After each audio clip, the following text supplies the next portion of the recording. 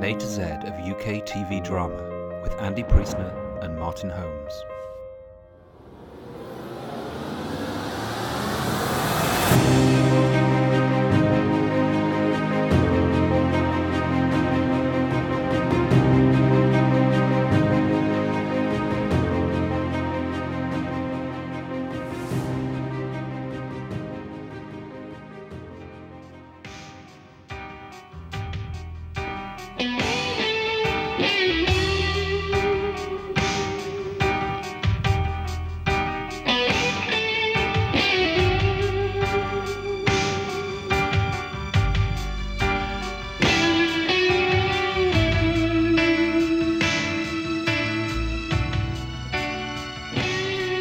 Hello and welcome back to the A to Z of UK TV drama with me, Andy. And me, Martin. Hello. Hello there. What are we doing today, Andy? Well, we've reached the letter E. Ah, yes, So- which means... Well, we were going to do something else, and then we decided not to do something else, and we decided to do this, which is, of course, the classic, BAFTA award-winning Edge of Darkness. Gosh. Woo! Big stuff, important stuff, huge BBC drama, 1985, November. Got made for BBC Two, got reshown on BBC One about a fortnight later. They were very keen on this one. That's impact, isn't it? It I is, mean, it is. if you're thinking, well, yeah. I mean, we couldn't not do it, really. No. But then it also feels like a giant monolith before us that we have to do it justice. And we have to talk about it in worthy ways because it is so huge. I have many pages of notes, and I have very little written material about it, if you see what I mean. Right. I can't find much in the way of stuff that's been written about it since. I mean, it could be that I've not looked deep enough, but there's the critical response at the time, There doesn't seem to be long and prolonged articles about it that were written 10 years later. So it was kind of one of those things, a bit like some Oscar winners. It was huge at the time, and then no one remembers it 10 years later, perhaps. I don't know. But I think it was remembered. I think it's more important than that in that sense. But. Totally. So we should say a few facty things about it. Written by Troy Kennedy Martin, who had created Z-Cars with John McGrath. And he'd also written Riley Ace of Spies, which I never enjoyed, by the way. Lots of episodes of The Sweeney. But he had him and Ian, wasn't it? But Ian was the one that went missing, I believe. Oh, right. Is that right? I don't know. Okay. But he famously also wrote The Italian Job, didn't he? Ah. Yes. So he hadn't done much work for the BBC. No.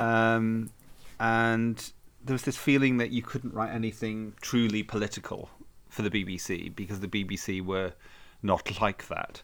So he decided he'd write something anyway. And then when he wrote this script, which was at that point called Magnox, he was surprised when he suddenly got an opportunity for it to become a fully fledged TV drama with the BBC. Yes. What were you thinking? Crikey, I'm going to have to do some work now. Yes, exactly. And it went through various titles, and it was also called Dark Forces before it was eventually called Edge of Darkness, which I think is a good title. It's a good title, and otherwise we would have not been able to do Doomwatch. Sorry, I That's don't... It's fine. Oh, I see. Yes. Oh, yes, of course. Sorry, I'm slow. No, it's all right. It's early. It's early. Don't worry about it. I'm thinking of this. I wrote this down, and you'll like this or you won't like this. I'm calling it a dark tale of drama, intrigue, surveillance, mental health, self-destructiveness, nuclear waste, business, politics, ghosts, and ratatouille. And that kind Yes. of Oh, now can we just talk about the Ratatouille? Because I always call it Ratatouille, but on this it was Ratatouille, and I can't cope with Ratatouille. I can't cope with that. It's Ratatouille, please. Damn you. We were less sophisticated times, This was Vesta curries and what have you, It totally was, and those chow mein noodles that we used to flip up. Oh yes, my mother loved them. Yes, but Never mind your mother, I loved them. Well, precisely. But your mother would have cooked them for you, probably. Maybe you were that kind of household. No, it was the sort of household where my dad would come in and do the noodles as if he was suddenly some sort of magician on top of Mum doing all the boring stuff. That's how it worked. The noodle doodle man. Exactly. Oh dear me! Yes, that's a tangent. Never mind. Chow mein, you get it all here. Right. I was going to before we sort of got deeply into this. I was going to make a point that over the weekend we launched this podcast. So we're recording a bit in advance, but we actually the episodes went out yesterday. And the fascinating thing to me was Beiderbecke was about the same time and is quite political. Yes. And I was suddenly making all these kind of connections that Plato went off and wrote something about big business and politics and did it in that way. Yes, and this is a different approach. And then Troy Kennedy Martin came along with this. And of course, about the same time, you've also got Peculiar Practice, which is another take on the same kind of the powers of big business. It was obviously a big theme in the mid-'80s. You know, people were either this reaction against it would have been about 6 years of Thatcherism at that point, but there was a massive response amongst writers to maybe what they felt were the injustices of businesses and the fact that things were being done in favour of business, which that's changed. And it was all there, and yet you get someone like Troy Kennedy Martin can write a very dark and brooding piece like this. You get Plato who can write Beiderbecke, which is much more fun and telling and talking about in many ways the same kind of corporate thinking. And here they are, both on television in more or less the same kind of era, which to me is just a slight aside. But I do think it's really interesting. I'm starting to think everything's connecting in what we're talking about in many ways, including Yorkshire. Well, again, yes, Yorkshire. Well, yeah. Yes, we can't. Again, another thing that came out of our Beiderbecke conversation was your school days and you remembering your teachers. But there's a scene in episode 1 of Edge of Darkness where they go to a university and the real Michael Meacher does a chat as himself. Yes. Addressing a room full of students. And basically that reminded me of my student year. I was at college during that time. I would have been a third year when this was on, actually. So that actually was, I was sort of resonating with all those stairways and that kind of interior and the way people looked. I thought, flashbacks. This is my life. Where am I? Yeah. The other interesting thing about that is the fact that not a lot, but several real people appear in this. Sue Cook turns up, yeah. And does her bit of behind the scenes, telly talking about itself. Aren't we great? And Kenneth Kendall? Kenneth Kendall, indeed. They must have been specially filmed. I mean, there are some real world news stories that turn up on television screens, sort of bumping the narrative along, which is, I suppose that you would consider it cheeky. I mean, we know that Margaret Thatcher did not like the BBC or thought it was biased or whatever. So sure. Maybe them putting this stuff on screens in the background of stories might have been a bit of a cocking a snook. Yes, exactly. And it might indeed be why, one of the reasons why they used to rile her because of. I mean, there's still this perception these days that all the writers were lefties, even though when you actually watch the television, you're never quite convinced of that argument. But there's all this theory that they're all out there being sort of left wing and trying to bring down the government with their television dramas.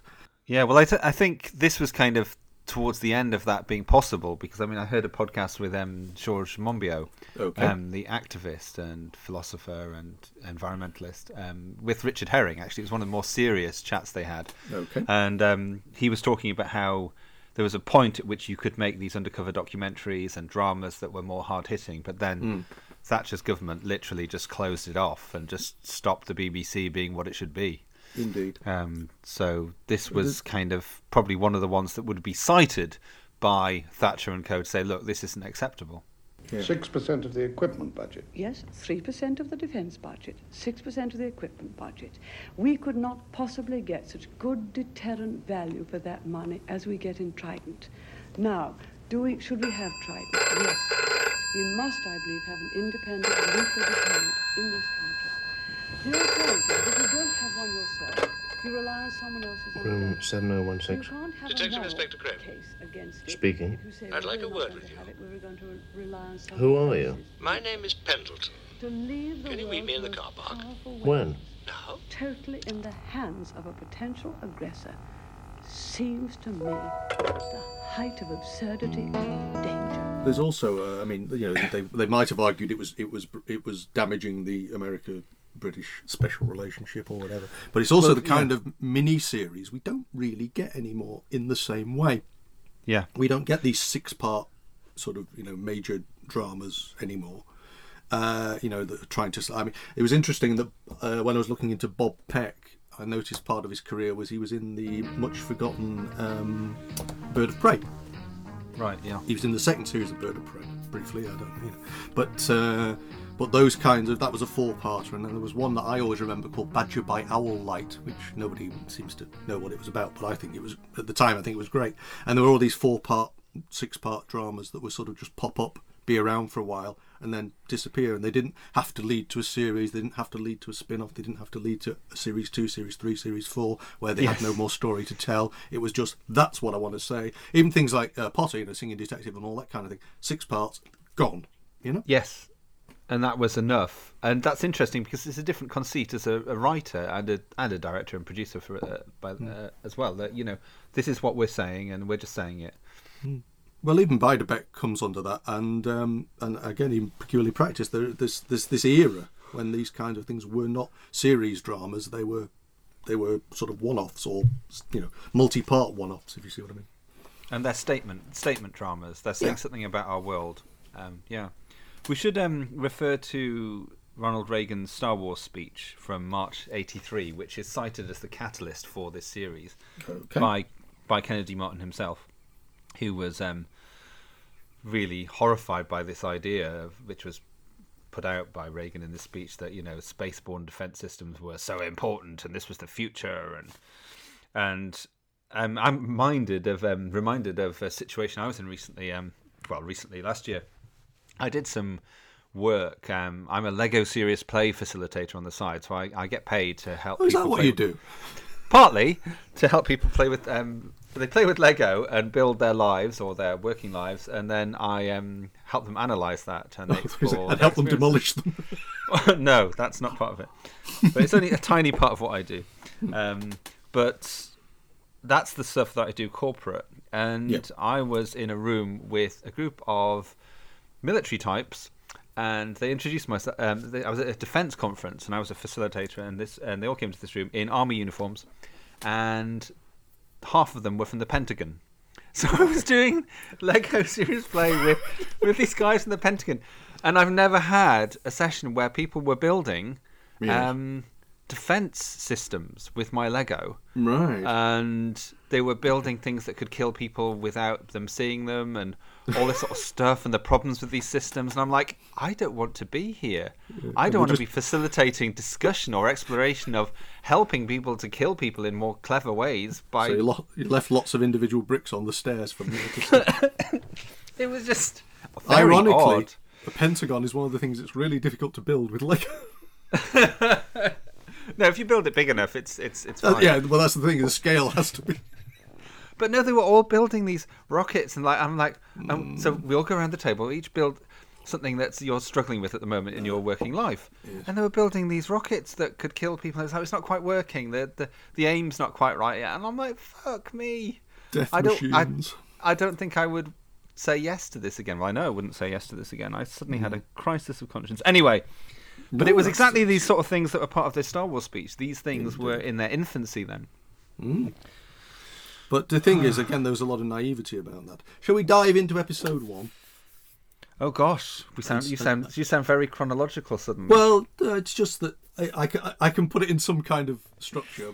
Can I just talk about the director and the producer first? Oh, indeed. You've probably met them. Sarky bugger. I haven't. Neither have I. Although I do know one of the cast quite well, so ha. No. There has to be one. I perfectly accept it now. I say quite well. The director was Martin Campbell, who was seen to be a very up-and-coming director at that time. He went on to be a Bond director, didn't he? Yes, I mean, he did Casino Royale, and he did he do GoldenEye, or one of the I think he did two, yeah. I think he did both of the intro ones, yes. Yeah. But he was best known for being a bit of a maverick director on Shoestring. Shoestring had quite a few maverick directors that were a bit out there, and he was one of them.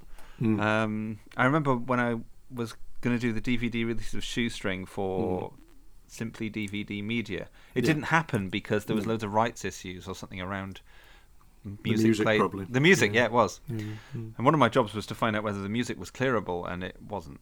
So it was later produced by someone. Anyway, the point is, Martin Campbell, maverick director, and Michael Waring, who's the producer, who, I can't remember what else he's done. I think executive producer of Our Friends in the North, which is one of my favourite series of all time. So really properly good producer. But the interesting thing is the compromise role that Waring had between Campbell and Kennedy Martin, who did not get on because Kennedy Martin wanted it more mythical and weird, and we'll talk about the finale later on. We will. but Campbell was much more action and this is going to make sense and more practical, I guess, and pragmatic. So there's an interesting clash going on all the time because of these different creative forces, and I think that is in itself interesting. Right, anyway, I'll shut up. Episode 1, go. No, it's just that if we dive into episode 1, which I just really wanted to say, it's called Compassionate Leave. Yes. Which is unusual when you start watching it. You think, why has he got compassionate leave? And it was first broadcast on the 4th of November 1985, so on BBC Two. So that was really what I wanted to say, and that's fine. It's an odd beast. I think the whole series in many ways is an odd beast. Yeah. And sometimes, now you sort of say that to me, you do kind of start to... It does seem to pull in different directions across its own run. I mean, very much episodes 1 to 4 have got all the sort of hallmarks of police procedural. You know, you've got this they're trying to solve the crime, and then sort of halfway through it does this, I don't know, this sort of 90-degree turn and becomes a political thriller, and then becomes whatever else it becomes. You know. Well, it becomes quite Bond-esque in episode 5, doesn't it? Episode 5, I've written down that episode 5 is the action episode, very much so, and which probably explains that people might think that nothing much happens for the first 4 episodes. Of course, as an aside, this was made into a movie with Mel Gibson later on. Yes, in 2010, I think, yeah. And I'm not... I think I've said to you, I don't really remember seeing it. I think I've seen it, but I don't remember it very well. But it's you kind of think it doesn't really play well in American society. It's not a very American story, and considering how the British version plays out, you can't really quite see that being a typical action hero role. So I just thought we should mention that it exists. If you want the highlighted version, I imagine a lot of the first 3 episodes disappear. But that film was critically panned, we should say. Well, even though it was directed by the same director, Martin Campbell directed it. Yeah. Well, possibly. I mean, you presumably the rewriting, and you hack away. I mean, the other thing about that is that you've got a drama there that is kind of seen as one of the the crown jewels of British drama. And then they make an American film of it in 2 hours, and maybe people, reviewers, if you like, critics, may have just found that a problem. Yeah. So we should just briefly say what happens in that first episode before we dive into it in more detail. So essentially, we meet him. Oh yeah, you go for it. Go. Yeah. Well, no, I mean it's just that it's a rainy night, isn't it? And the policeman, who is a troubled man who's lost his wife, picks up his daughter from a university meeting, takes her home, and she is killed. Yeah. And basically, he starts to come to terms with that, and that really is, and we also meet some other characters, but that's pretty much episode 1. You know, it covers the crime and the not when it's not the victim, is he? The father of the victim trying to come to terms with what's happening. And that's pretty much what happens in episode 1. Yeah. So that death scene is really shocking. There's a lone gunman in the rain, and he shoots Emma, the daughter, played by Joanne Whalley, who famous for Scandal and various other things, and later caught herself a Batman. Yes. Yes. And she flies up in the air in that shot. I mean, they obviously spent time on that, and I saw a behind the scenes thing where she was wearing fake blood bags around her chest so that it would all explode horribly. And there's no doubt that she's dead. Yes, exactly. That's a big. Go get the tomatoes. Tin of aubergines. Grayman! You bastard! You bloody murdering bastard! It's your turn now!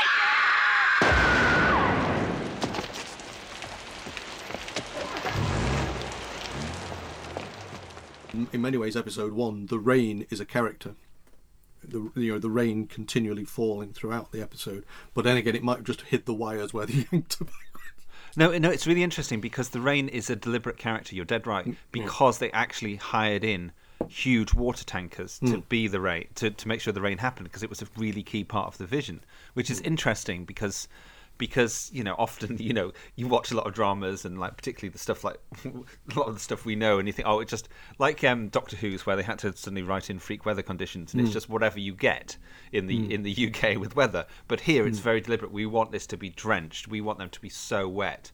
And one of the actors said, I think it was John Woodvine, said he's never been as wet as he was in his life filming Edge of Darkness. But that's because they were pumping water on top of them.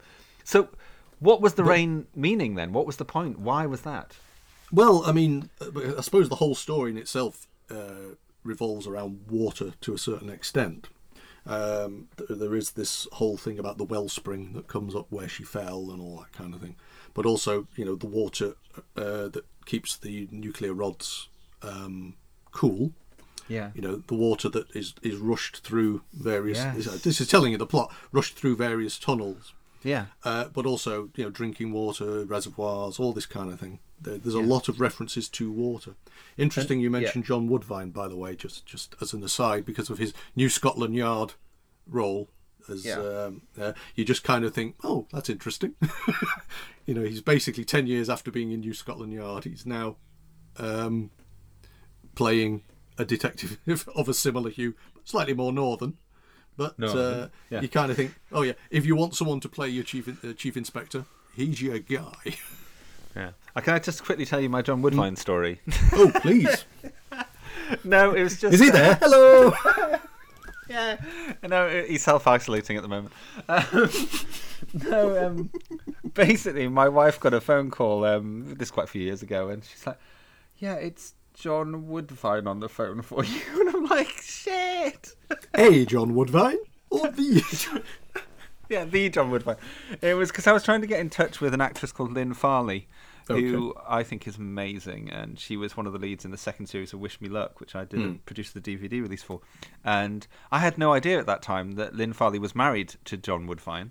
Right. So when basically he was just ringing to say, you're trying to get a hold of my wife, she's away somewhere. So he's basically just ringing to tell me his wife wasn't available. And I'm like, but I'm talking to you, John Woodvine. It was just really funny. And a very distinctive voice as well. And I didn't go, fire. At repeated intervals, I resisted. Fire. But, while you're on, could you just do me a short interview? Yeah, and say fire at intervals. I want it as my ringtone. Yeah. Fire! But Lynn Farley had a habit of marrying famous people. Oh, well. Some do. I think it was her second marriage was... I think John Woodvine was her third, because her second marriage was David Yip, the Chinese detective. Fair enough. Well, there you go. Sorry, back to the fine, plot. it's fine. This is the kind of insight you don't get with other podcasts. Insight in inverted commas. Yeah, I mean, maybe we should just look through your phone list now. Anyway. Yeah, sorry, go on. We should talk about the iconic image in episode 1. I felt like that was somehow later in the show. So he sits on Emma's bed, Yes, well, this with is a the gun thing. in one hand and her teddy bear in the other, and he lies on Yes. her bed, Yes. and that is the Edge of Darkness image. It isn't is. Yeah. Sometimes it's flipped the wrong way around, like on the DVD cover. But yes, it's. Sorry, BBC. Yes. But no, I mean, you've got this chunk of plot which takes about the first third of the episode, in which all this, and then it becomes this procedure, and a lot of it is him dealing with it, and ultimately, he's walking around the house trying to come to terms with this loss. You get these very strange flashbacks to when Joanna Whalley was a child. Yeah. And they seem to have had a peculiar relationship. Yes, just a little too close for comfort. A little bit. I mean, one doesn't like to accuse from a distance, but it's definitely a bit more touchy-feely and a little bit more, intimate than you might actually have otherwise thought would happen in a mainstream BBC drama series. Yeah, so this becomes more interesting because later Craven, we discover, has a little too close relationship with his informers when he was working in Northern Ireland.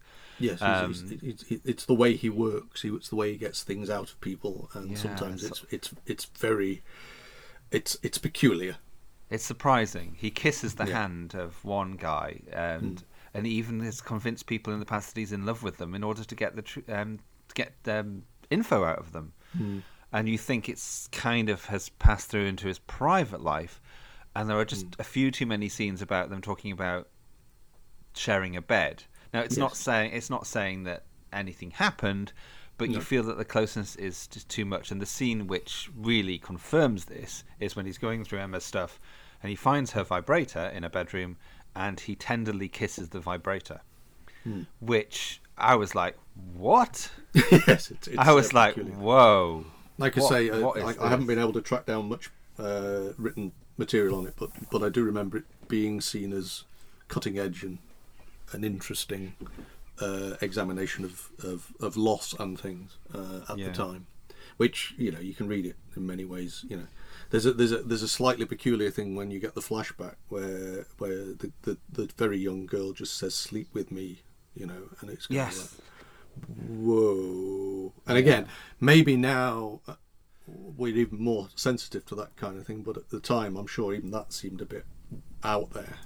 Well, I think the BBC were quite dismissive of these overtones, and I think maybe they were just being a bit naive, and I think those overtones were very deliberate on the part of Kennedy Martin, I would say. You can control what you say, but not how it's interpreted. Yeah, the interesting impact of this was that the Bradford police, who Bob Peck did some work with in order to get into the part, darling.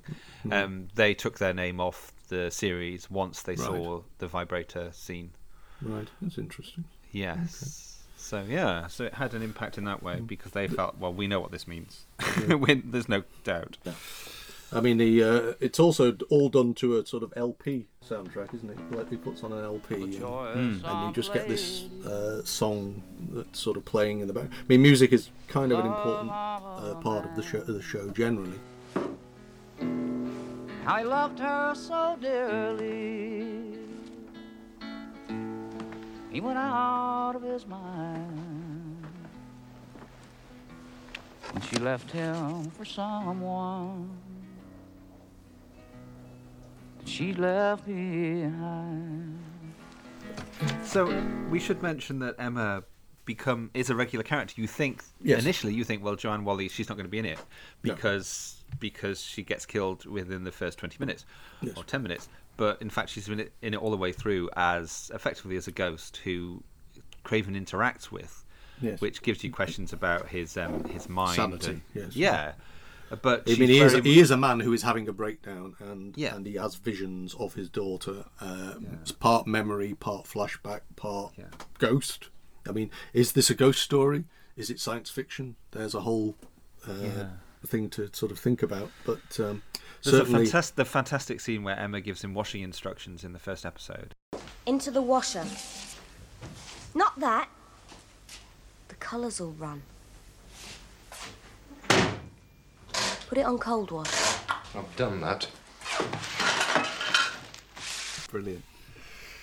But there's also this kind of thing where it's shot so it seems to have been shot in such a way that she walks in while the camera's not pointing, and it's like she's been there all the time. And then they turn the camera around and they reverse the camera, and she's just obviously stepped behind the camera, but she's suddenly not there, you know. And that's, it's very well done. That's really good direction. Yeah.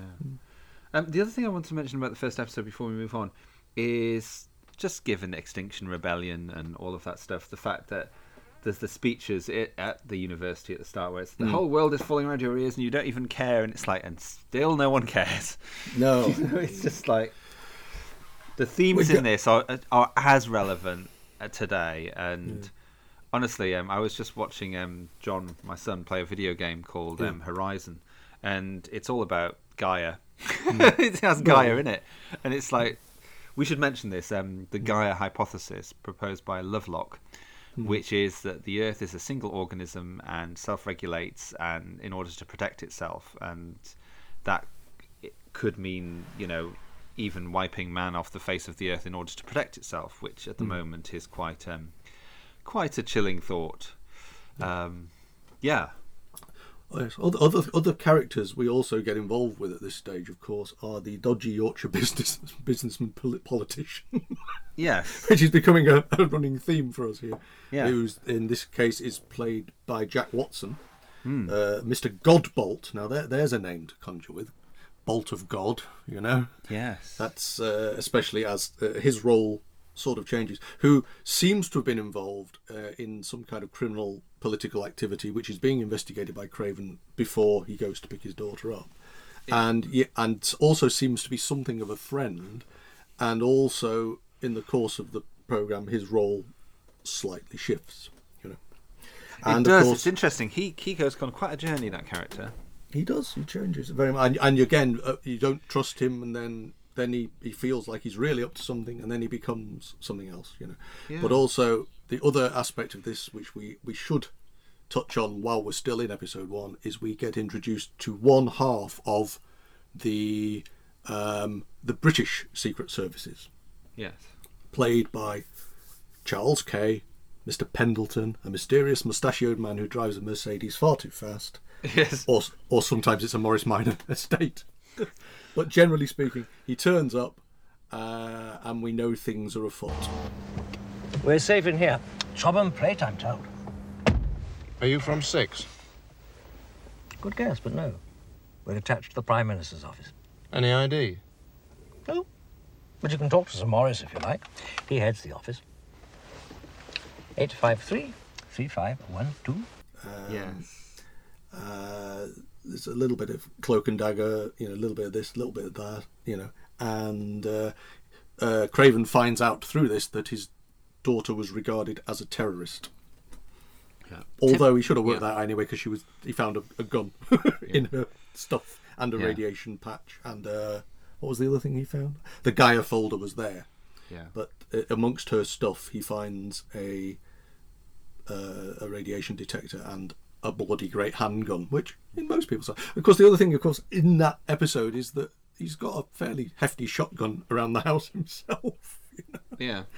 I often think with 60s things like the Avengers, how many businessmen seem to have a revolver in their desk drawer. It's like, oh, everybody does it. It's like this is the common thing, and you think, and so it still surprises me when I find people who've got handguns around the house. You know. Going back to Charles Kay, he typically understated performance from him. You find out so much about him from very little because he is such a careful actor. I think he's one of the best actors we've ever had in this country, and I really think he should be in more. So big reveal: he's the person I know, Charles Kay. I interviewed him on camera for Fall of Eagles when I did that DVD release. Okay. And he played Tsar Nicholas II in that, opposite Gail Honeycutt. Okay. Gail Honeycutt? Is that who I mean? Yes, it Sounds about right. So I kind of had this weird day with Gail Honeycutt and Charles Kay, somewhere bizarre in London. We're at this weird studio, and they were so down to earth and lovely, and he particularly was. And it was interesting because he was so friendly and genial, and you get that from his character here, from Pendleton. But you also see I could see how much he was acting when he acts, because there's so much hidden and so much is projected. So yeah, I would think he's just a brilliant actor, and I think Pendleton is a really great creation, because he doesn't have a lot, but he has to communicate quite a lot with that little. Well, again, you do start to think after you get to the end of this, a sort of series with him and Ian McNeice would have been an interesting spin-off. But what's interesting is when I saw the behind-the-scenes thing and they interviewed Ian McNeice and Charles Kay, and they say, oh yeah, there was quite a lot of humour in it, and I'm thinking there wasn't a lot of humour in it. I think the humour is purely in how they operate and the scenario rather than the dialogue, because I don't think there's much humorous dialogue in there at all. No. I think I said to you when I got to the end of episode 2, I think I'd found the joke. Yes, the one joke. Yes. The one joke. I can't remember what it is now, but I thought, that's the funny bit. And wasn't it about the lesbian GLC or something like that? Something like that. Yeah. There was just a moment in it that was obviously, I think it was to do with Jedburgh, but it was kind of light-hearted, and it was just, oh right, yeah, maybe they thought they were playing a comedy. I don't know. Into episode 2, can I just talk about the huge bedside lamp in Craven's hotel room? Honestly, I don't think it was just me, because my wife as well also said, "Is this a penile thing? Is this deliberate? Because that lamp looks like a giant penis." You'll have to post photographs when the article goes up. Screen grab. I think it would be too weird for it not to be a thing. Honestly, well, maybe all hotels in the 80s. Giant penis lamps. Yeah. Maybe. You can tell the drama's really working when you're looking at the soft furnishings. And if we had episode titles for our podcast which were funny rather than factual, we'd definitely call this Giant Penis Lamps. Well, I mean, the way, strangely enough, the way inanimate objects do get to be characters, maybe there's something in that. I mean, it was again. There's an odd thing where they try and make the train ominous. Yes. Certainly at the end of the episode, certainly at the end of episode 1, you get this nuclear train passing through, well, presumably London, with this bloody great sinister concrete box, which again is probably making the point of we shouldn't be shifting this stuff around in urban areas. Yes. And it's not sitting there claiming, "Oh, look at me, I'm radioactive," but the ominous music sort of basically points out there's something wrong about moving this stuff about. And but that is how the episode ends. It was this train, which, okay, that's going to be significant later. But at the moment, you're thinking, it's a train. Yeah, exactly. And I think if I'm honest, I could easily have this cut down to 4 episodes, and I know that sounds absolutely harsh, no. I have written down in my little notes, is 6 too many? So I think we can agree on that. Really. Yeah, there's just some things that are repeated, and also some scenes which I think don't advance not just the plot, but they don't advance our understanding necessarily. Yes. One thing I also wrote down was how interesting it was to see various actors in roles that were unfamiliar or just not like what they usually do. So you have Percy. Yes, you have Tim McInerney playing this Terry Shields. Yes. Terrorist, is he, or is he an activist? Something. He's an activist. I think he's also a bit of a supergrass. He's been sort of selling them out to the press and all this kind of thing. He was using Emma. Yeah. To get information. Your friends call you Tell. But she didn't. What did she call you? She called me darling, dearest, my love. Tell's a nickname used by old schoolmates. The gunman stepped out. She ran towards him. She shouted, "Don't." She died in my arms. Her last words were, "Don't, Tell." Look, I was at the City Institute in London. I was 200 miles away. Yes, I know. So if you come to intimidate me, you picked the wrong man. I came for a things, Tell. Yeah. And you've also got what's his name? What's the actor called? Playing Hugh Fraser. Playing Captain. Oh yes, Captain who's usually Hastings. Captain Hastings. Captain Every Hastings, time I yes. wrote down a note, I put Hastings instead of Hugh Fraser, who is obviously a lovely person, and you're going to tell us what about the time. So what was his character name? I can't remember. Oh, it is Bennett. He's just known as Bennett. A lot of these people only have one name. Yeah. And And somehow he's such a sinister character. And I think one of the main reasons he's such a sinister character, well, it's partly Fraser's performance, which is astonishingly good, but it's also because he has slightly longer hair, and it just makes him look really seedy. Yes. As I said to my better half, I've been watching Edge of Darkness. It's got Hastings in it, and he's got a perm. I don't think he's actually got a perm, but sure, I don't want to see that. It will ruin my idea of Captain Hastings forever. So luckily I watched it on my own. And Alan Cuthbertson, of course, is another sort of one of those ubiquitous actors. Yeah. We need to talk about the singing now. We're in episode 2. The singing which takes place, which was apparently Ian Kennedy Martin's favourite part of the whole thing when they.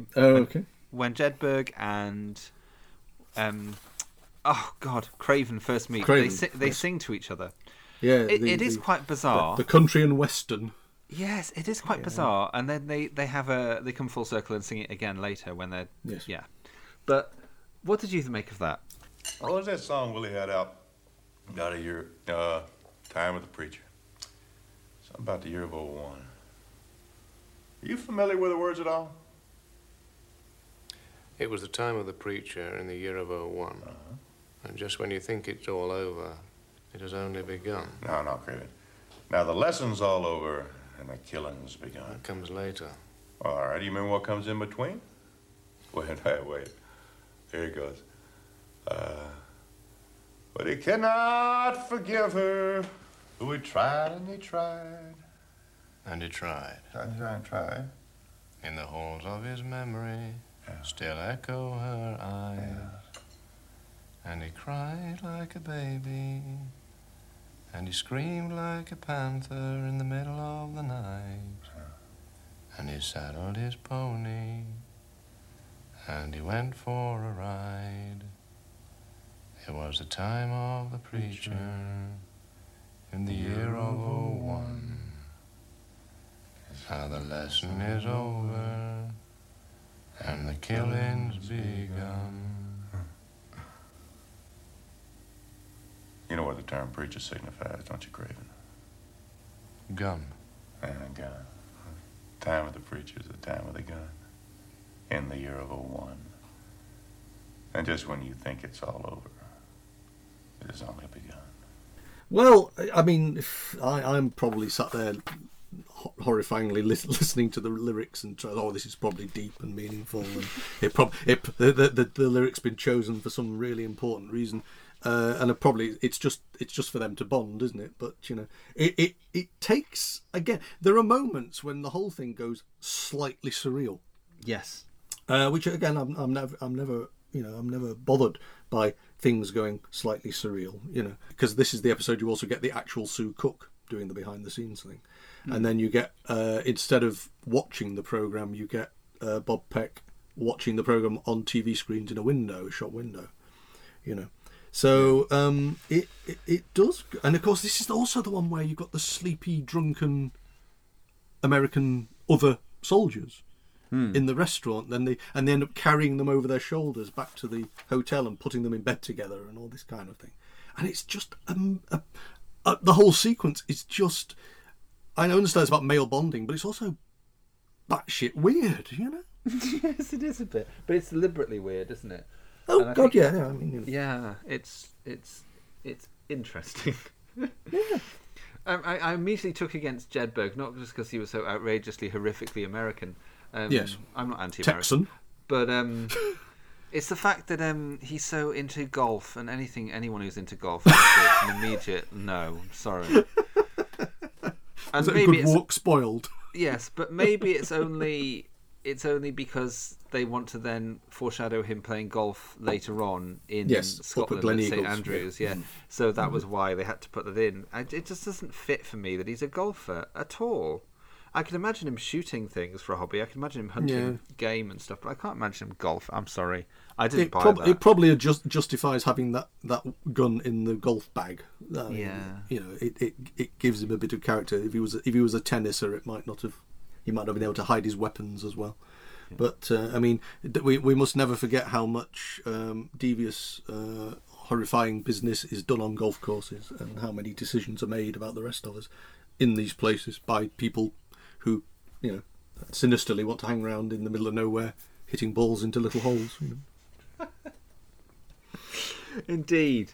Bit of politics. Yeah, gosh. So, anything else you want to say about episode 2? Episode 2 doesn't. There's some interesting Emma scenes. There's a scene which I can't decide. I can't decide whether it's in a lab or in their kitchen, and I can't decide whether it's a flashback. Where when they talk about all the other people who are in the raiding party being dead. Yeah. I wondered whether that was a flashback to a thing that didn't happen, if you see what I mean. Whether he never had that conversation with her, whether it was a wishful thinking conversation with her, or whether he wished it, or whether it was what he was. I couldn't quite work out where that was in the timeline, or if it was real, if it was made up, if it was imagined. So I had a bit of a problem with that specific scene, if you like. Yes. Yeah. And then, of course, there's also the developing thing that maybe she wasn't a terrorist. Maybe she was actually being sent in by HMG, The analysis suggests the source has to be a reprocessing plant. Double I have denied they've got anything like that down there. Spent fuel rods have been known to leak. No, Dad. It was done by some sort of laser operation, which they also deny. The only way to find out is to go down there. Northmoor is a nuclear waste plant. Anyone who breaks in there will be met with ultimate force. It's the most dangerous business in Britain. Don't even think of it. There's some very, very obvious direction in episode 3. I've written down obvious direction, right? Which is when he's in the park and the camera's obviously on a dolly and it goes right back up. And I was reminded of Carolyn Seymour as Abby in Survivors when the camera comes back up and she says, "Am I the only one?" And you've got Bob Peck there standing in a park with the strewn empty deck chairs, and he's the only one there. And although I did quite like that. I quite liked it, but it felt too forced. Deliberate to me. But that's just because I'm being too critical, I think. Well, it's all the fallen deck chairs, isn't it? It's I mean, there's also something interesting about that is that Jed Berg's now driving around in a massive white Rolls Royce, which is very inconspicuous for a super secret super secret agent, isn't it? But yes, but yeah, it's a very visual moment. It is, and obviously the deck chairs. I mean, it reflects his state of mind, and there's nothing is upright. Everything is sort of like he's losing all sense of reality. Oh God, yeah. I mean, this is it. I mean, he's definitely cracking up. There's also, I think this might be the earliest reference, but they start seeding in this idea of like a tree, be like a tree, be Yes. So you can kind of think, oh, that's where they're going with this. You've got to be strong like a tree, and Yes. So that sort of sneaks in episode 3. Come on, Daddy, get up. This is no time to break down. You've got to be strong like a tree. Don't break.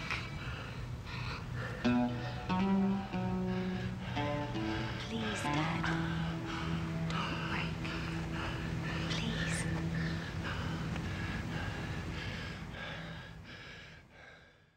The other interesting thing about, for me anyway, in episode 3 is you have the funeral. Yes. And I think sometimes you can't decide which funeral you're at. I know that's kind of, I mean, it's whether it's his wife's funeral from years ago, or and there's a kind of cross pollination of that, as it were. But then, of course, this becomes this whole procedural about the police are still looking for this guy called Macroon, who they know he was the shooter, and they want to tempt him back to the house, and of course that episode ends with this whole weird thing with the petrol mower, which is okay, whatever. But the house is being watched from, basically this is petrol mower porn at one point. They really, really love that petrol mower. but then the house is being watched by this mysterious figure in the trees. And I think the most the best part of episode 3 for me was this discovery of Craven's soft approach to his informers, and how he calls it a soft approach, and how he kisses that man's hand. I mean, I thought that was really powerful and really interesting, but also really challenging at the same time, because it's real manipulation and it's quite dark, but also you feel like he's so into it that his tenderness is real, and that he is making connections with these people, and he is really showing them care, and they really feel it. So that's a really interesting. I was thinking, wow, that's a technique. Yes. But it also speaks of a man who is ultra sensitive, and also therefore perhaps more in danger of being damaged mentally because of his emotional disposition, if that makes sense. Hello, this is Mr. Craven. Remember? Ronnie Craven. I'm here to help you. I developed a soft approach in interrogation, which with certain prisoners meant spending long periods of time alone with them. It would involve holding hands and being physically close. Sometimes I even kissed low. Hello, can you hear me? And it worked. This is Ronnie Craven. When you find out in later years, how many interviews were suspect and how many confessions were suspect, you do kind of start to think, oh, that's an interesting take on it, The other thing, of course, episode 3 introduces is Zoe Wanamaker, which as Clemmy, yes, as Clemmy, which is, and we find out that the CIA backed Gaia. Because of their plot things. Like I say, there's also they were trying to undermine various things.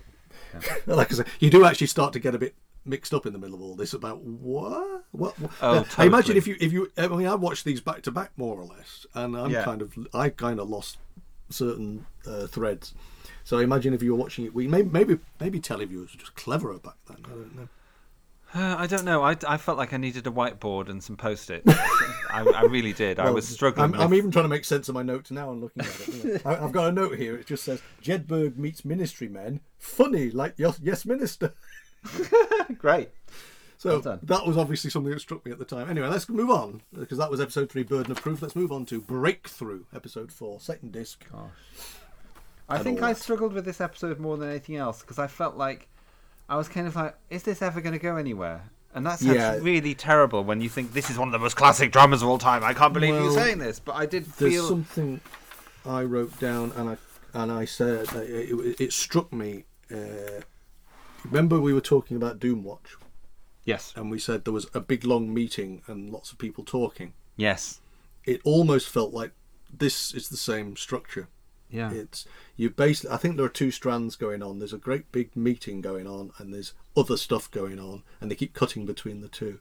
Yes. And nothing is actually happening. You find out a lot about radiation. There's a body found, and then the body's taken to the inquiry, and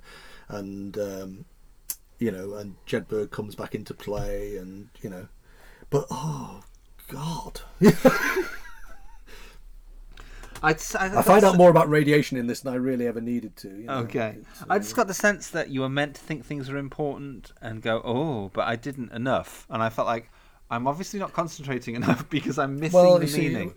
I think writers often think that everything they're writing is important, and sometimes if they're important enough writers, other people don't tell them, you can lose that. Yes. Yes.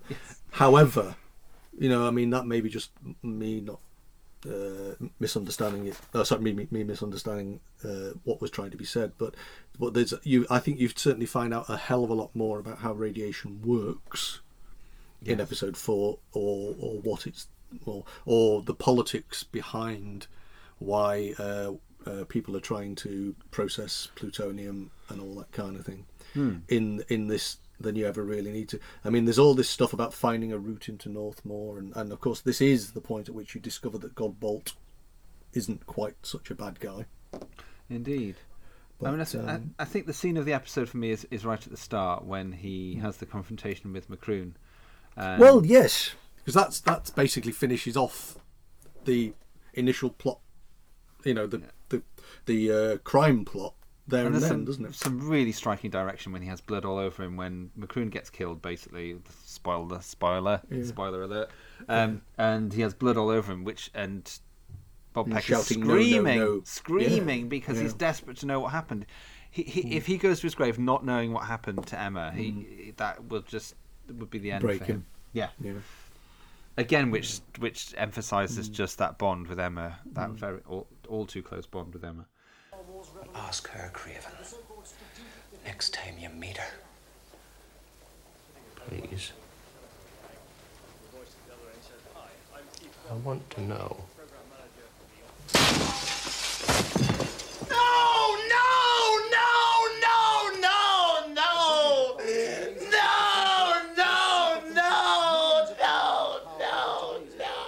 And this is the point also, you find that the water spring has sprung up outside his house. Now, isn't that fascinating? I think that's really interesting. So a new water spring has come up outside of his house, and Jed Berg later on asks him, is that new? And he's like, yeah. It's like, that's not normal. And this is where Troy Kennedy Martin has suddenly got more control, and I think you feel it shifts between different people, between Martin Campbell and Troy Kennedy Martin as to who's in control. And in those moments, you think, right, that script conference, Kennedy Martin got his way. He got his spring. Yeah. And more time seems to have passed as well. That's the other thing. when Craven goes home, it feels like time has passed. I'm not entirely sure whether you're supposed to, but this is where the ratatouille. Oh God, conversation. It's not called Ratatouille. Can we just please all agree it's not called Ratatouille? Let's do a poll on Twitter, actually. Because let's really take this down to a really shit level of inanity. And we'll find out. Because in the middle of this episode, you then get this whole thing about them all watching Come Dance. I wrote that down. Jed Berg enjoying Come Dancing. And I thought... Yeah, you have no idea about... I feel sad that Darius Jedberg never gets to see Strictly Come Dancing. He doesn't get... he loves Come Dancing. He would... I don't know what he'd do with Strictly Come Dancing. Yeah. Get a little too excited, I think. Yeah. Gosh. And I can't remember, was it this week or last week where... I think it was actually last week where what's his name? McInerney. Tim McInerney. Yeah. McInerney, sorry, yes. Gets suddenly electrocuted in the bath. Everybody who seems to have anything to do with this seems to end up dead, basically. Yeah, you don't have anything to do with this, really. You don't have anything to do with this. It's dangerous. Yes. Yeah, basically. We haven't talked about Grogan yet. Jerry Grogan, who's the head of this nuclear company, who's a terrifyingly bland businessman. Terrifyingly bland, terrifyingly believable. Yes. He's the person that all our people are courting to get their American money. Yeah. Because what we want is them to allow us to process this plutonium. Yes. Cough. that we're not processing at all. No, it's not happening. No, in near reservoirs or anything like that. It's all fine. It's fine. Nothing to see here. Because they want their plutonium for their Star Wars, and yes. And we're offering to make it for them because we're the British and we just do anything for a buck. Yes, because we're whores. And hence we have the sinister Bennett, who seems to be the one giving all the orders. It's hard to tell on that one. I know he's doing it because he's motivated by keeping everything quiet, because if there's an inquiry they won't be allowed to sell plutonium, so he won't make his millions and all this kind of thing. There's a lot of intrigue going on, and this sinister little American man with shiny glasses just sort of keeps turning up and going, have I got my plutonium yet, basically. Had a call from Washington a few moments ago. Somebody's about to break into your plant. Darius Jedburgh, no less, on instructions from the CIA. His guide is an employee of yours, James Godbolt, and they're accompanied by Detective Inspector Ronald Craven. What are the chances of them getting into the plant? Well, they may get in. They'll never get out. Into episode 5. So episode 5 is the big action episode, as we've already said, which is called Northmore. Northmore. Yes. Which it does prove why he's a Bond director in waiting, really. Because yes, this is Jedburgh and Craven going into the mine. Yes. And discovering the hot cell.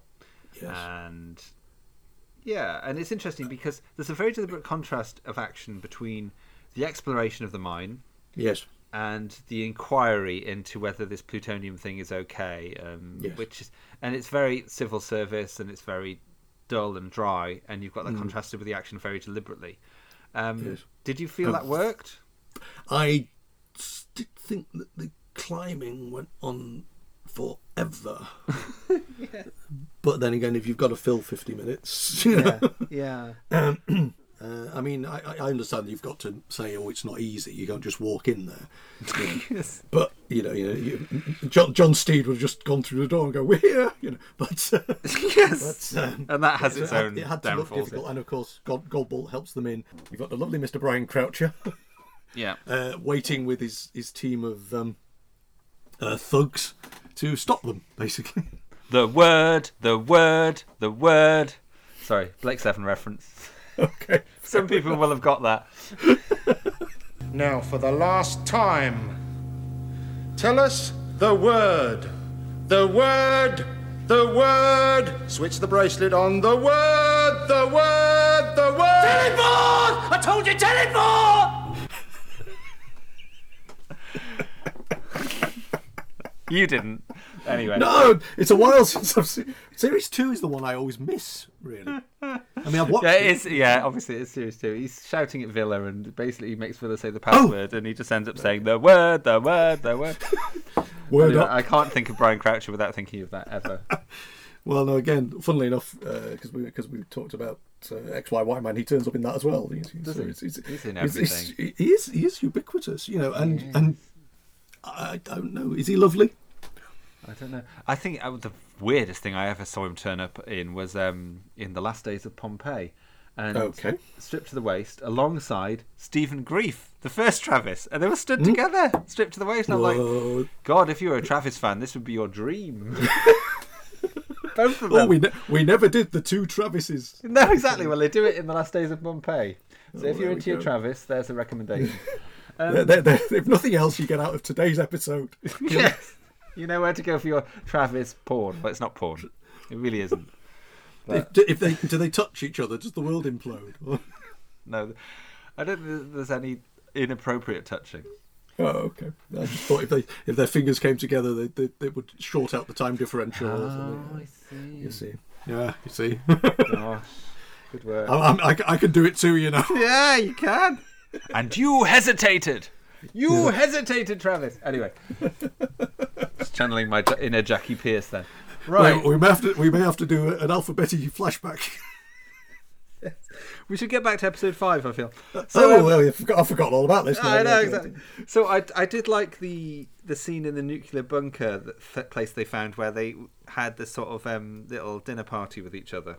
Oh yeah, that was enjoyable. It's kind of. I think you've got all this. I was going to say metaphorical for the post-nuclear world or something. There was something deep being said there. I think what was being said was this is where they all would be if the nuclear people got their way. This is what. But they didn't seem to know it was there. No, it was a bit odd. But I think it's just it's deliberately absurd. It's like saying we know this is odd. We're putting it in deliberately because it's odd because we do not want you to feel that this is predictable. You know what's the most interesting thing about this place? No locks. No clocks. Time stands still.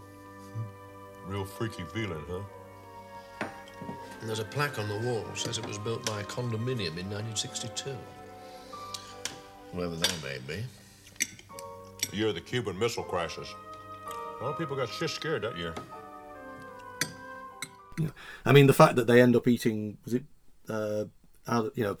eating a meal anyway that they've managed to knock together out of the tins, by candlelight, and there's no clocks. No clock speech is quite nice. I do quite like that. But it's a very thing about is it called a Doomsday Harrods or something? Now Harrods, I mean, this is something. Can we talk about the Harrods bag? Oh, we can. So we've already said about how this Beiderbecke was small and this is big, but there are moments in Edge of Darkness where small everyday elements are suddenly seen as really big. Ratatouille is another example, and a recipe book, and also the Harrods bag in which Jedburgh puts the plutonium, which is the least likely receptacle for plutonium, I think is the point. Or the most. oh gosh, wow. No, I know what you mean. Yes, and I just think. Well, we just buy ours from Harrods. Well, our plutonium, yes, pop down to the shop. Yes, we don't make it ourselves. We order it from Harrods. Yes. Or maybe it's deeper than we thought. There we go. Anyway, go on. Yeah, it's just the contrast of the small and the big, which is deliberate, and I thought that's good. I like. And it's one of those slightly bizarre scenes that a lot of this. It's essentially, nuclear thriller throws up these kind of bizarre images. Again, the back to episode 1 and the vibrator, but this scene in this room and the come dancing and the singing. They are sort of there, and I don't necessarily think the absurdity escaped the writer. And I don't think it escaped the team making it. But it's sometimes you're thinking, what? It's deliberate juxtaposition. Yeah, you're right. But it's just sometimes you think, well, what's the point? And I think I worried sometimes that intellectually I was missing the point.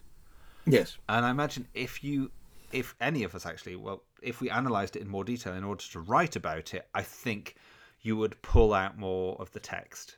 And I think if I approached it in a more forensic detail, like I've done for some other series, I think I would find a lot more in it than I found in just watching it. I would have to write. I would have to write down dialogue, work out what words were being used, what themes were coming through, and I just feel like I just felt like I was grasping at air a bit of the time, and I felt this is too cursory an exploration. Just watching it the once. Yeah, I do feel it needs actually another watch, and then we'll probably change our minds about everything when we hear about what we actually said about it. Exactly. Because I've suddenly realised we forgot the whole sequence where they're trying to get into the computer, which was the previous action sequence and all the running that they have to do, and it's all under the Barbican or the which one of the theatres in London. Yeah. But that whole sequence of them all running in various directions and they've got time. It's very much the action movie cliche, and he stays longer, and then you're waiting for trope, isn't it? Yeah. Dot matrix printer to print out bloody maps so they can get into. You kind of think nowadays you just download it to your phone and off you go, But, exactly. Or just take a photo of it. Yeah. Well, this is it. It is kind of.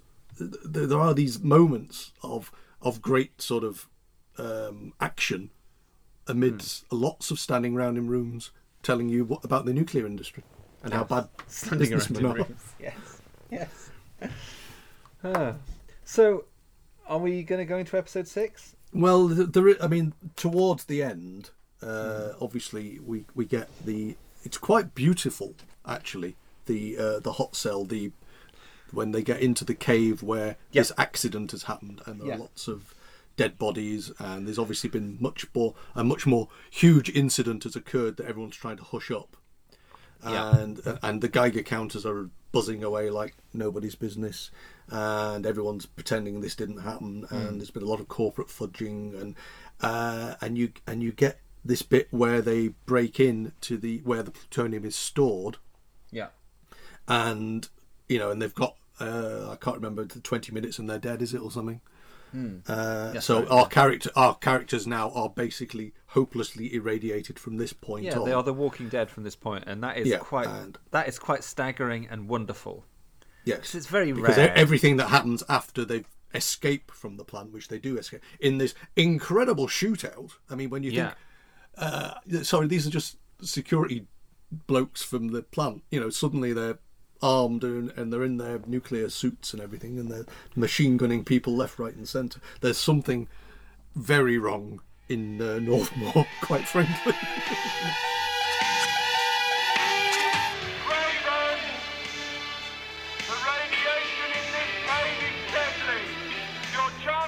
Survival are slim. Give up before it's too late.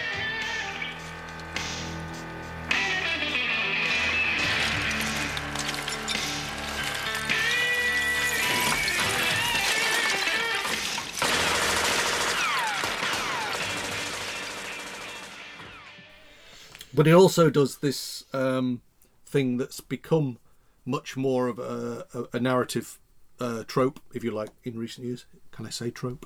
You can. Which is where you have this whole sequence, and Ronald Craven runs away, locks himself back in that bunker, finds a telephone. Yes. Turns out the telephone's ringing in the basement of Downing Street. Yes. In some forgotten dusty room that nobody knows about and has been ignored, presumably since the dark days of the Cold War. But in the still 60s. connected. But it's still connected because this is the phone line to the bunker. Yeah. And he just screams, "Get me Pendleton." Yes, I wrote that down. Get me Pendleton, which is a really and you good cut ending. to the next episode, and it's later. It's all been sorted. Yeah. Which is a very sort of thing that Stephen Moffat was doing now in more recent years. But Deliberate jump. This is the massive narrative jump between episodes. Yeah. You know, you don't get any of the how did they get Pendleton to get him out? How was he rescued with all these people with these machine guns? None of that. It doesn't matter. It doesn't matter. Don't get me wrong. But it's a fascinating end of episode, start of episode jump. But it is a narrative device, isn't it? And that's very much. That's interesting that was decided. That was the choice. Yeah. Yes.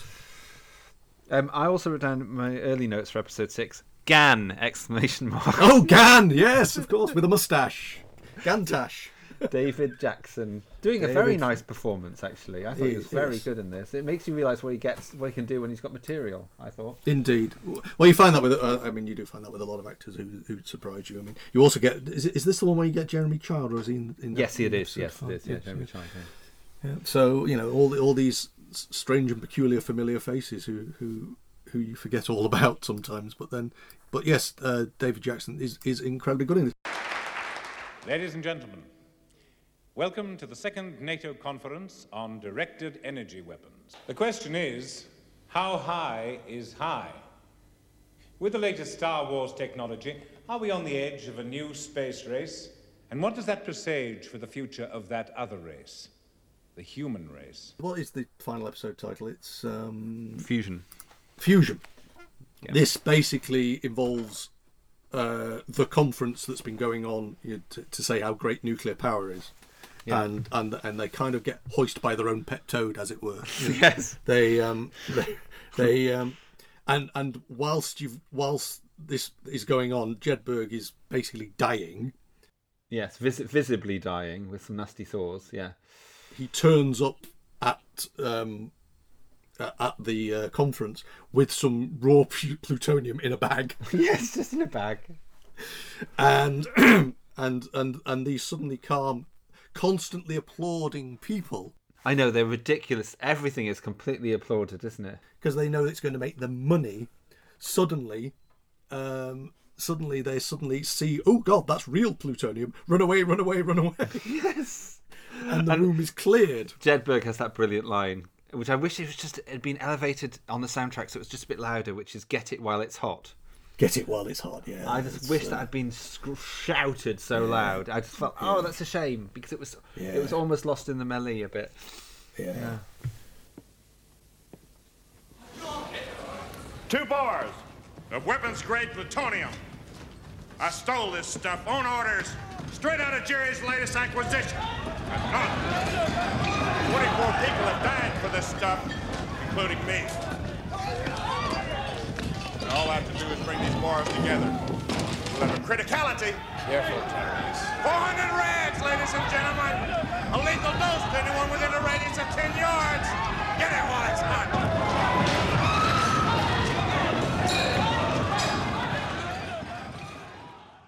You end up with Grogan doing his speech, and they're all, and then Jedburgh gets up to give his speech, and it's again the speeches are wonderful, but bloody hell, Yeah, I mean, they go on a long time. I don't think they'll be for today's audience, but I'm fascinated by Grogan's speech and Jedburgh's denouncement of it, because it's basically saying about this new Jerusalem in the Milky Way, this idea that it doesn't matter if we destroy this planet, because we can go out into the stars and live, and we can do all these destructive things, but that's fine because we've got nuclear power and it's great.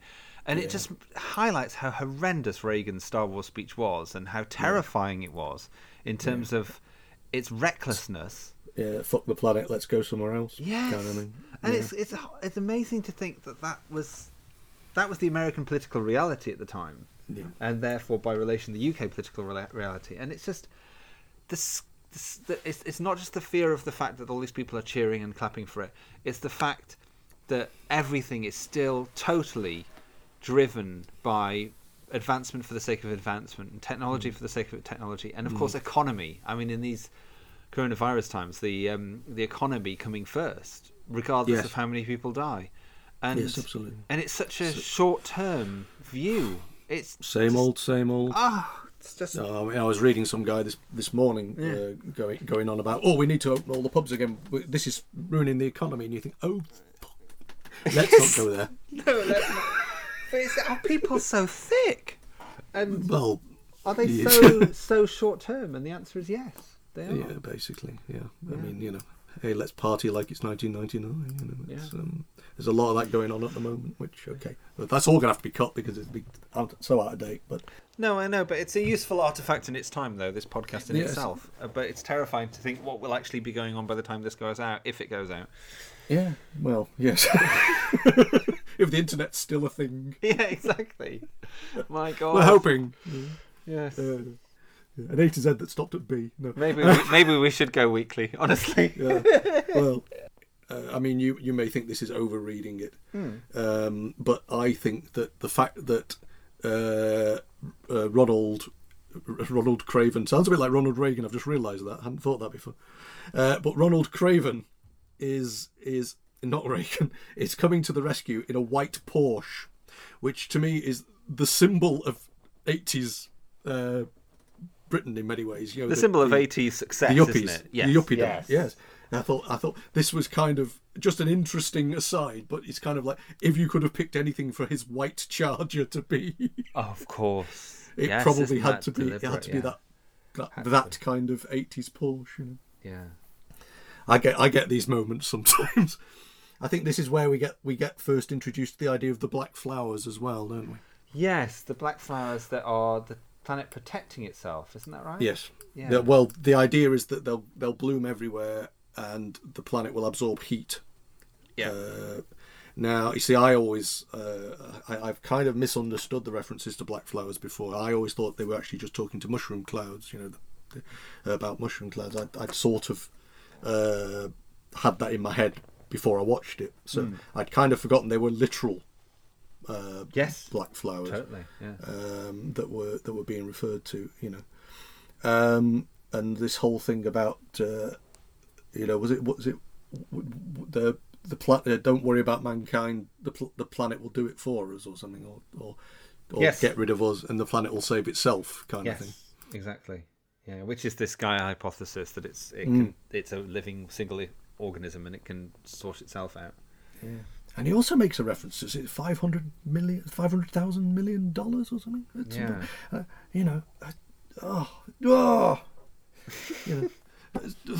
Anyway, I know. It's just, but that is the reality, isn't it, of humankind, and that's terrifying. It doesn't make you feel good about man or woman. This episode, this drama. By this stage, in many ways, I mean, despite the fact he's visibly dying throughout the episode, and it's actually it's sort of not become Bob Peck's series anymore.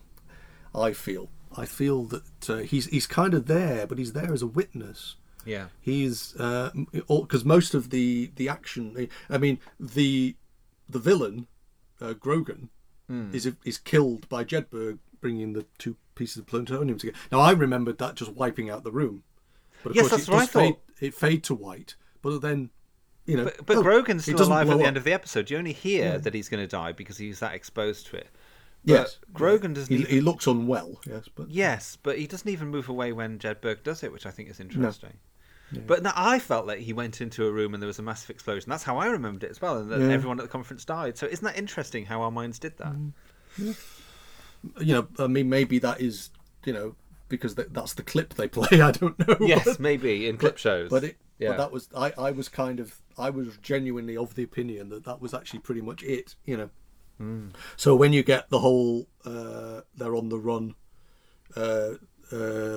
Bob Peck tracks down Joe Don Baker, and there's this shootout, and he's just sitting there while everybody around, you know, and then it becomes him telling them where the plutonium is, so that actually the status quo ends up being maintained, and it's all been for nothing in many ways.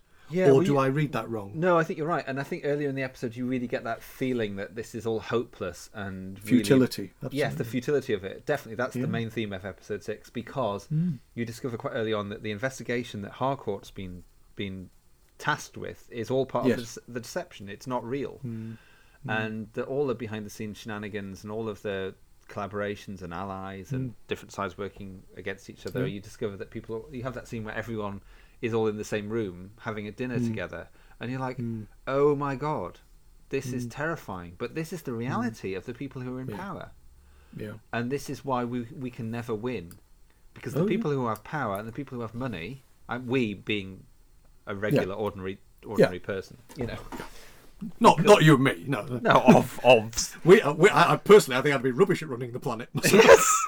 Well, that's because you wouldn't be an evil bastard, that's why. That's why we'd be shit at it. Not. Because we have integrity and we care about other human beings, but they are not requirements of power, sadly. And then people say, "Well, how will you pay for it?" And you oh God, exactly. Right. What did he say about Northmore? Not much. The whole hall was in such a state of pandemonium, I doubt if anyone noticed. The man is quite insane. He completely misread Jerry's argument. Did he? I thought he put his finger right on it. Either we stay or we go. Go where? I did like the contrast in approach towards the end there, where, you know, Darius and Ronald, as I'm calling them by their first names, I know them very well. Darius and Ronald. Yes. Or actually, Dar and Ron. Dar and Ron.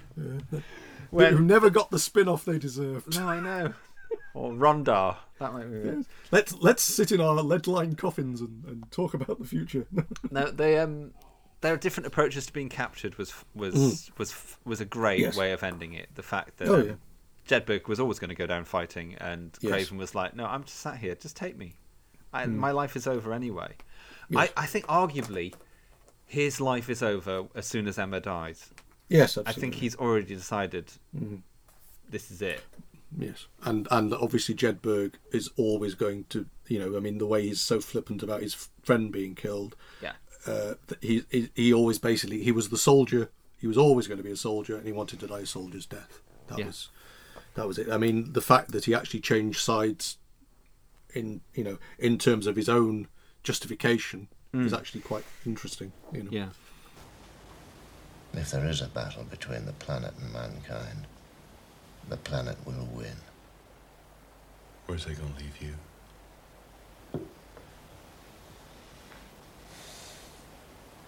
On the side of the planet. You wanna wait for him inside? Or you wanna go outside and meet him head on? I don't see the point of moving from this spot. All he has Craven to take as many of the bastards with us as we can. Why? Because they're gonna have our ass. So you've got this big contrast in the end between you've got big nuclear train of thought. Yes, and then you've got the nature and man, and it's as to which one wins. And what do you think the drama was saying? What do you think the message was about what was going to happen? I think ultimately, if you watch the end of the program, the titles, Yeah. and you get the black flowers growing. Yeah. I think basically the message there is that, yep, nature's doing it. We're all doomed. The black Yes. flowers are growing. Yeah. It already knows that we're messing it up, and it's going to get rid of us. Yeah. And yet, from a dramatic point of view, it's basically saying government always wins. They always get their own way. The men in power will always find a way to look after their own interests, their own needs, their own financial wealth, personal wealth. Yeah. I mean, for one thing, Bennett survives. Yeah. I mean, we don't know how many people in Glen Eagles at that time, will have long-term health effects. Yes, exactly. But pretty much everybody in that room full of horrible people is still standing, and our heroes aren't. Yeah. And Bob, in many ways, has lost. Sorry, Bob. Ronald Craven has lost everything. Yeah. And is no longer even alive at the end of it. Yeah. Or is he? And there we go. That's where the enigmatic, peculiar possibilities of endings come into play. Yeah, so let's talk about this. So Troy Kennedy Martin envisaged Ronald Craven's character as a green man. So he was the idea that he was kind of going to be the savior of the planet in this instance in terms of environmentalist ways. Have you read the Wikipedia entry which basically says, I'm writing this story about a detective who turns into a tree, was what writer Troy Kennedy Martin told his colleagues. Right, no, I haven't. I'm writing a story about a man who turns into a tree. Yes. And the original idea was that he would turn into a tree at the end. Yes. And the cast basically said, we're not doing that. Presumably over years, though. Not immediately, instantly. Not like a Luke Ward in Mark of the Rani turning into a tree, I hope. Which is always what comes into my head. I know! I'm me! Because we remember him with his wonky rubber arm. And I know! And also, clasping Perry's bosom. I also get a slight image of Lance Corporal Jones in that Dad's Army episode. Yes! I think you could possibly say that the way it's shot with him, he screams at the sky and then they cut away and you cut back and he's not there, you don't see him. Now, they could have planted a tree there and had it silhouetted against the sky, and maybe that's the way they would have done it had they'd chosen to do it. No, it's just if you read any of the things, it's like everybody's turning into trees by the end of it. It's not subtle. It's not metaphorical. I mean, it obviously is metaphorical, but yeah, if we'd seen it on screen, a lot of people would have gone, "What the actual?" Yeah. Which may have detracted from the whole drama. And also maybe people had seen Mark of the Rani, which was on just earlier that year. Well, yeah. Or maybe just it. John Nathan Turner's going, "Hold on, they're making one with a tree. We can do that." No, it already happened. It already happened. Right. So it was February '85. Mark of the Rani went out. Okay. So Martin Campbell maybe thought, "Oh, it's dicey. I don't think they pulled it off in Doctor Who." I do like the idea of Martin Campbell sitting at home watching Doctor Who. Watching a Pip and Jane Baker classic. Can't see What's it. on tonight, dear? Yeah, I want to get some hints. Yes, I'm about to direct a big nuclear thriller. Mark of the Rani, that'll do. Yeah, well, I watched Peter Moffat's last week, and oh dear me. Oh, bless. Although the idea of Martin Campbell doing a Doctor Who is actually quite fascinating. When you I think know. about it. I think he'd be the closest to Graham Harper we have. Oh yeah, absolutely. So I just wanted to mention that. What? Gosh, what was that No, noise? I'm just idly glancing at the cast list here, and I'm realising that bloke in the boat was Matt Irvine. Oh, okay, yes. I thought, oh, he looks like Matt Irvine. That's because he is. Yeah. Sorry. I was just going to say about Chernobyl was the following year, the Chernobyl disaster of April. I wasn't sure how it pitched. Yeah. Yes, April '86. So literally just about 3 or 4 months later, and which was everything that needed to happen in order to halt the nuclear age. Really, I mean, it didn't. Well, these dramatists, they give us clues, but sometimes the actual reality happens a lot quicker than we expect. Exactly, exactly. And I think it'd be wrong to talk about Edge of Darkness without mentioning that and recognising the context being so bang on the money for the times.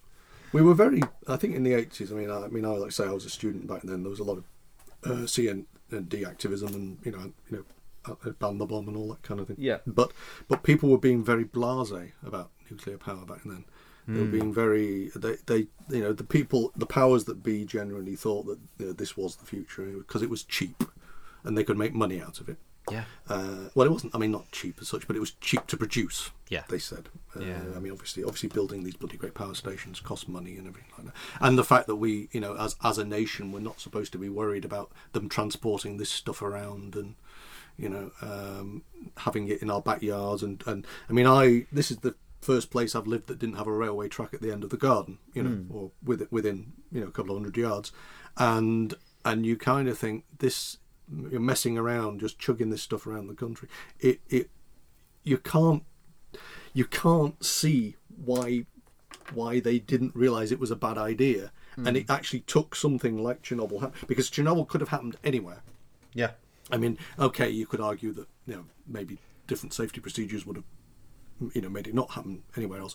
But there's a lot of reference to this not being Sellafield. Have you noticed throughout the dialogue? Yeah.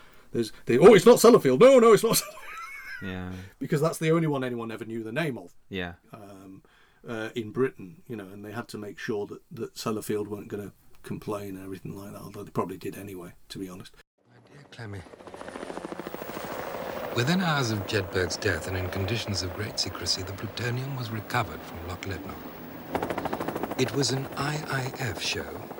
No one else would take responsibility for the stuff. Certainly not Her Majesty's government.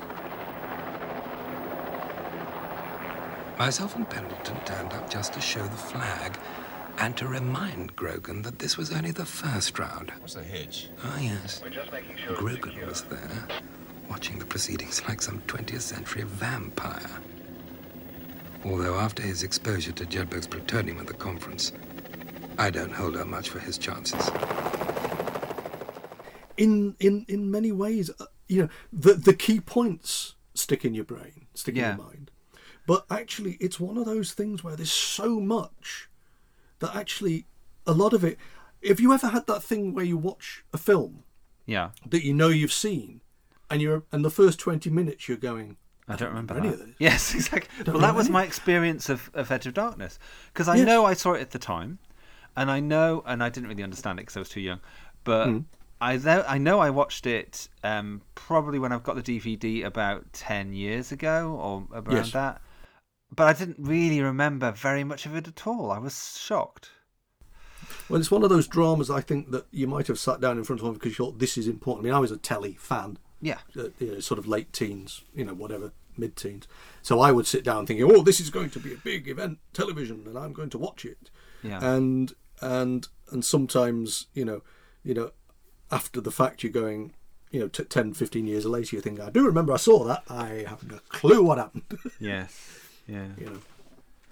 Indeed. I mean, because telly fans like ourselves can sometimes watch a lot of television, and sometimes it becomes, it can kind of start to merge after a while, or just become, you completely forget it. And that's not to say that Edge of Darkness is bad. I mean, it won 6 BAFTAs. Yeah. Best drama, best actor. Yeah. Whether or not you believe, it actually deserves to have won, or whether after the fact it feels. I mean, what was it? Best actor, best drama series, and then best music and some technical ones. Yeah, not to dismiss the technical ones. No, 11 nominations.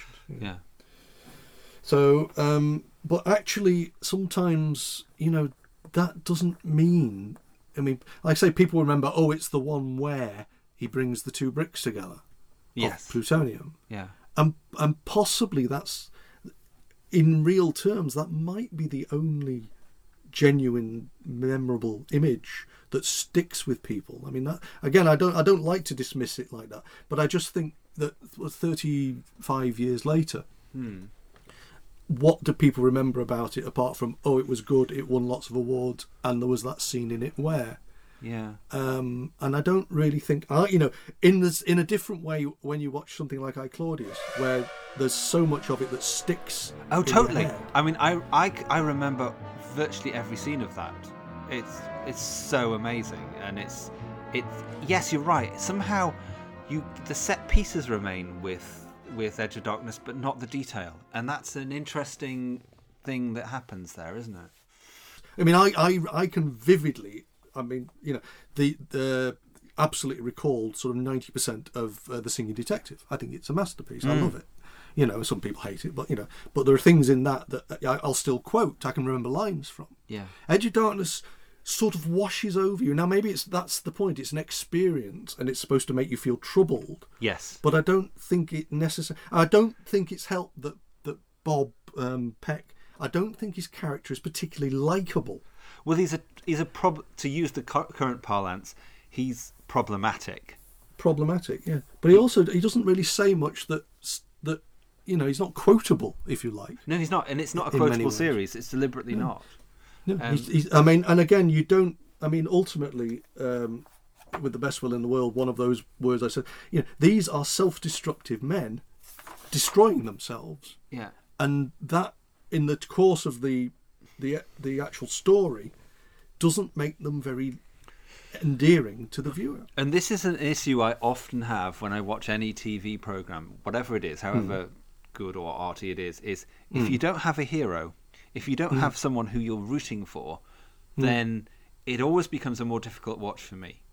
And you feel sorry for Bob Peck's character. You do, and you for a large chunk of it, and you can't help liking aspects of his character, but he's very much an anti-hero, and partly because he's shady, and because you really are a bit uncomfortable about aspects of his character. So, and Jedburgh again, he's difficult. He's obviously killed so many people, and therefore it's not meant to be an easy watch. And of course, and the only sort of likable touchstone character is shot in the first 10 minutes of episode 1. But even then, she's not the most likable people. No, because she's idealistically dangerous, I think.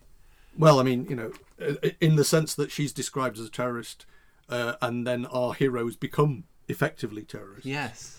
But then there's the question of what is the current question is what is a terrorist? You know, that's always a question. Yes, how do you want to? If you're using the word terrorist, why are you using that word? And that's always an interesting one. It's a point of view, and certainly in terms of this context, it's to do with not really liking capitalism. Yeah, because some people would describe Greta Thunberg as a terrorist. Indeed. Or some people do, yeah. And it's you know, this is also, I think, and again, which touches on when we went back to the movie earlier. This is a very un-American story. You know, it doesn't play. It's almost not anti-American, but anti the American idea. Oh, it totally is. It's anti. You know, the American which is why corporations. You know, you know, this whole thing about making money and sort of becoming top nation, and this is how we get our stuff and all this kind of thing. Yeah. It doesn't sit well in drama that you're trying to sell to America. No, exactly. Although they loved it. Yes, I know. It's odd, isn't it? It's a bit like, wow, okay, that's the... I mean that's one of its pluses, isn't it? It's a British series that couldn't, I don't think, have been made in American television. Yeah. At all. I mean, I know. I mean, ultimately the networks and all this kind of thing. But people, you know, they don't. If you're making a series in America, you have a set of characters that are likable or cover whatever demographics you're trying to greet. But the actual fundamental thing is you're still pro the American way of life.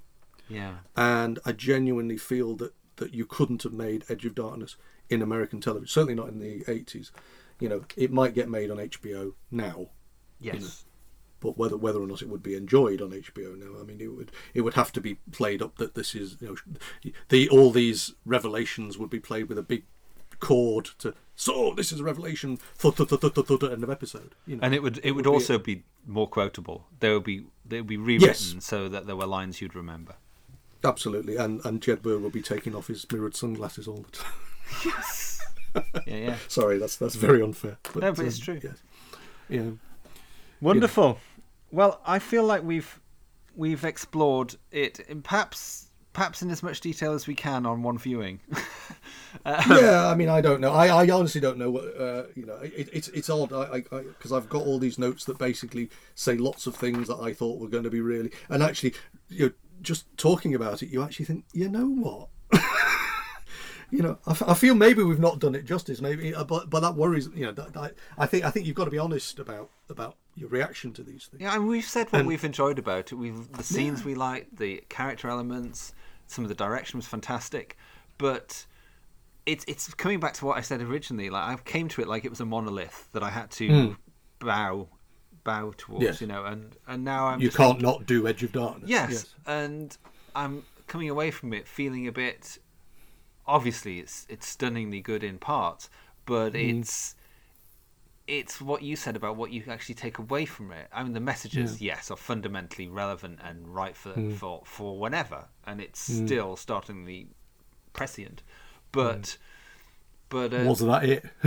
Yes, there's an element whereby you think you kind of want more to happen or to take something more away. But then I also feel that's deliberate, because it's deliberately not wanting to be populist and mainstream and easy. Very much. Yes, it's very much we want it to be challenging and for you to not understand all of it, and that's okay. And for it to be okay that it feels slightly incomplete. I mean, you could argue. I mean, you know, this is the kind of thing the BBC should be making. But and as a significant 80s drama, it's a significant 80s drama that you should see. Well, I fundamentally don't think they would be prevented from making it now. I absolutely do. I think they would not be allowed to make it now because the government have got their tendrils into the BBC too much. Yeah, it would certainly get messed with. But you know, so as an example of what was being done at the time, and to be fair, as an example of the subversive writers that we have proven ourselves to quite enjoy their work. Yes, it's there as this mid-80s monument to the folly of nuclear power, and you know, it has strength. It's a strong 6 episodes, but on the whole, it's also just strangely forgettable. I know. I very rarely thought, you know, during it, I very rarely remembered any particular scene. And that is staggering, isn't it? Absolutely. We'll have to do it sober next time. Okay. And on that note. Yeah, on that note, yeah. So next time we are going back to Plato. We are going to do Fortunes of War. Oh. Yes. If I can find a spare fortnight, yes. It's only 7 or 8 episodes. Oh, is it? I thought there was more. No. You'll be fine.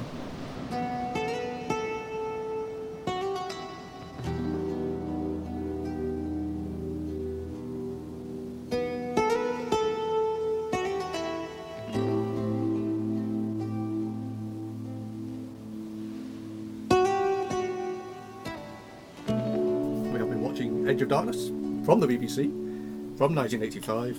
We hope you've enjoyed listening, and we'll see you again soon. Take care. Bye-bye. Yes, thank you. Bye.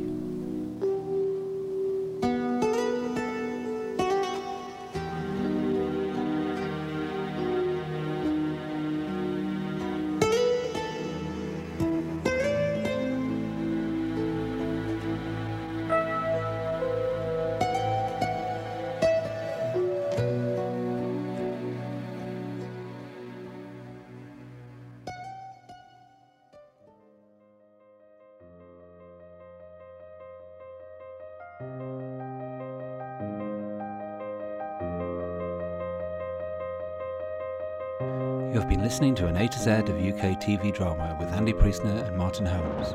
Next time, Fortunes of War.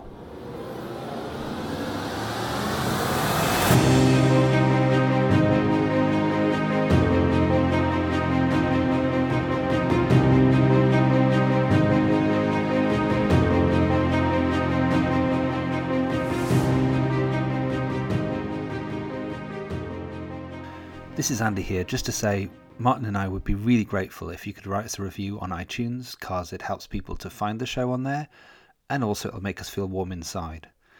We'd also love to hear from you on Twitter, and you can do that at TV Drama Pod. Thank you.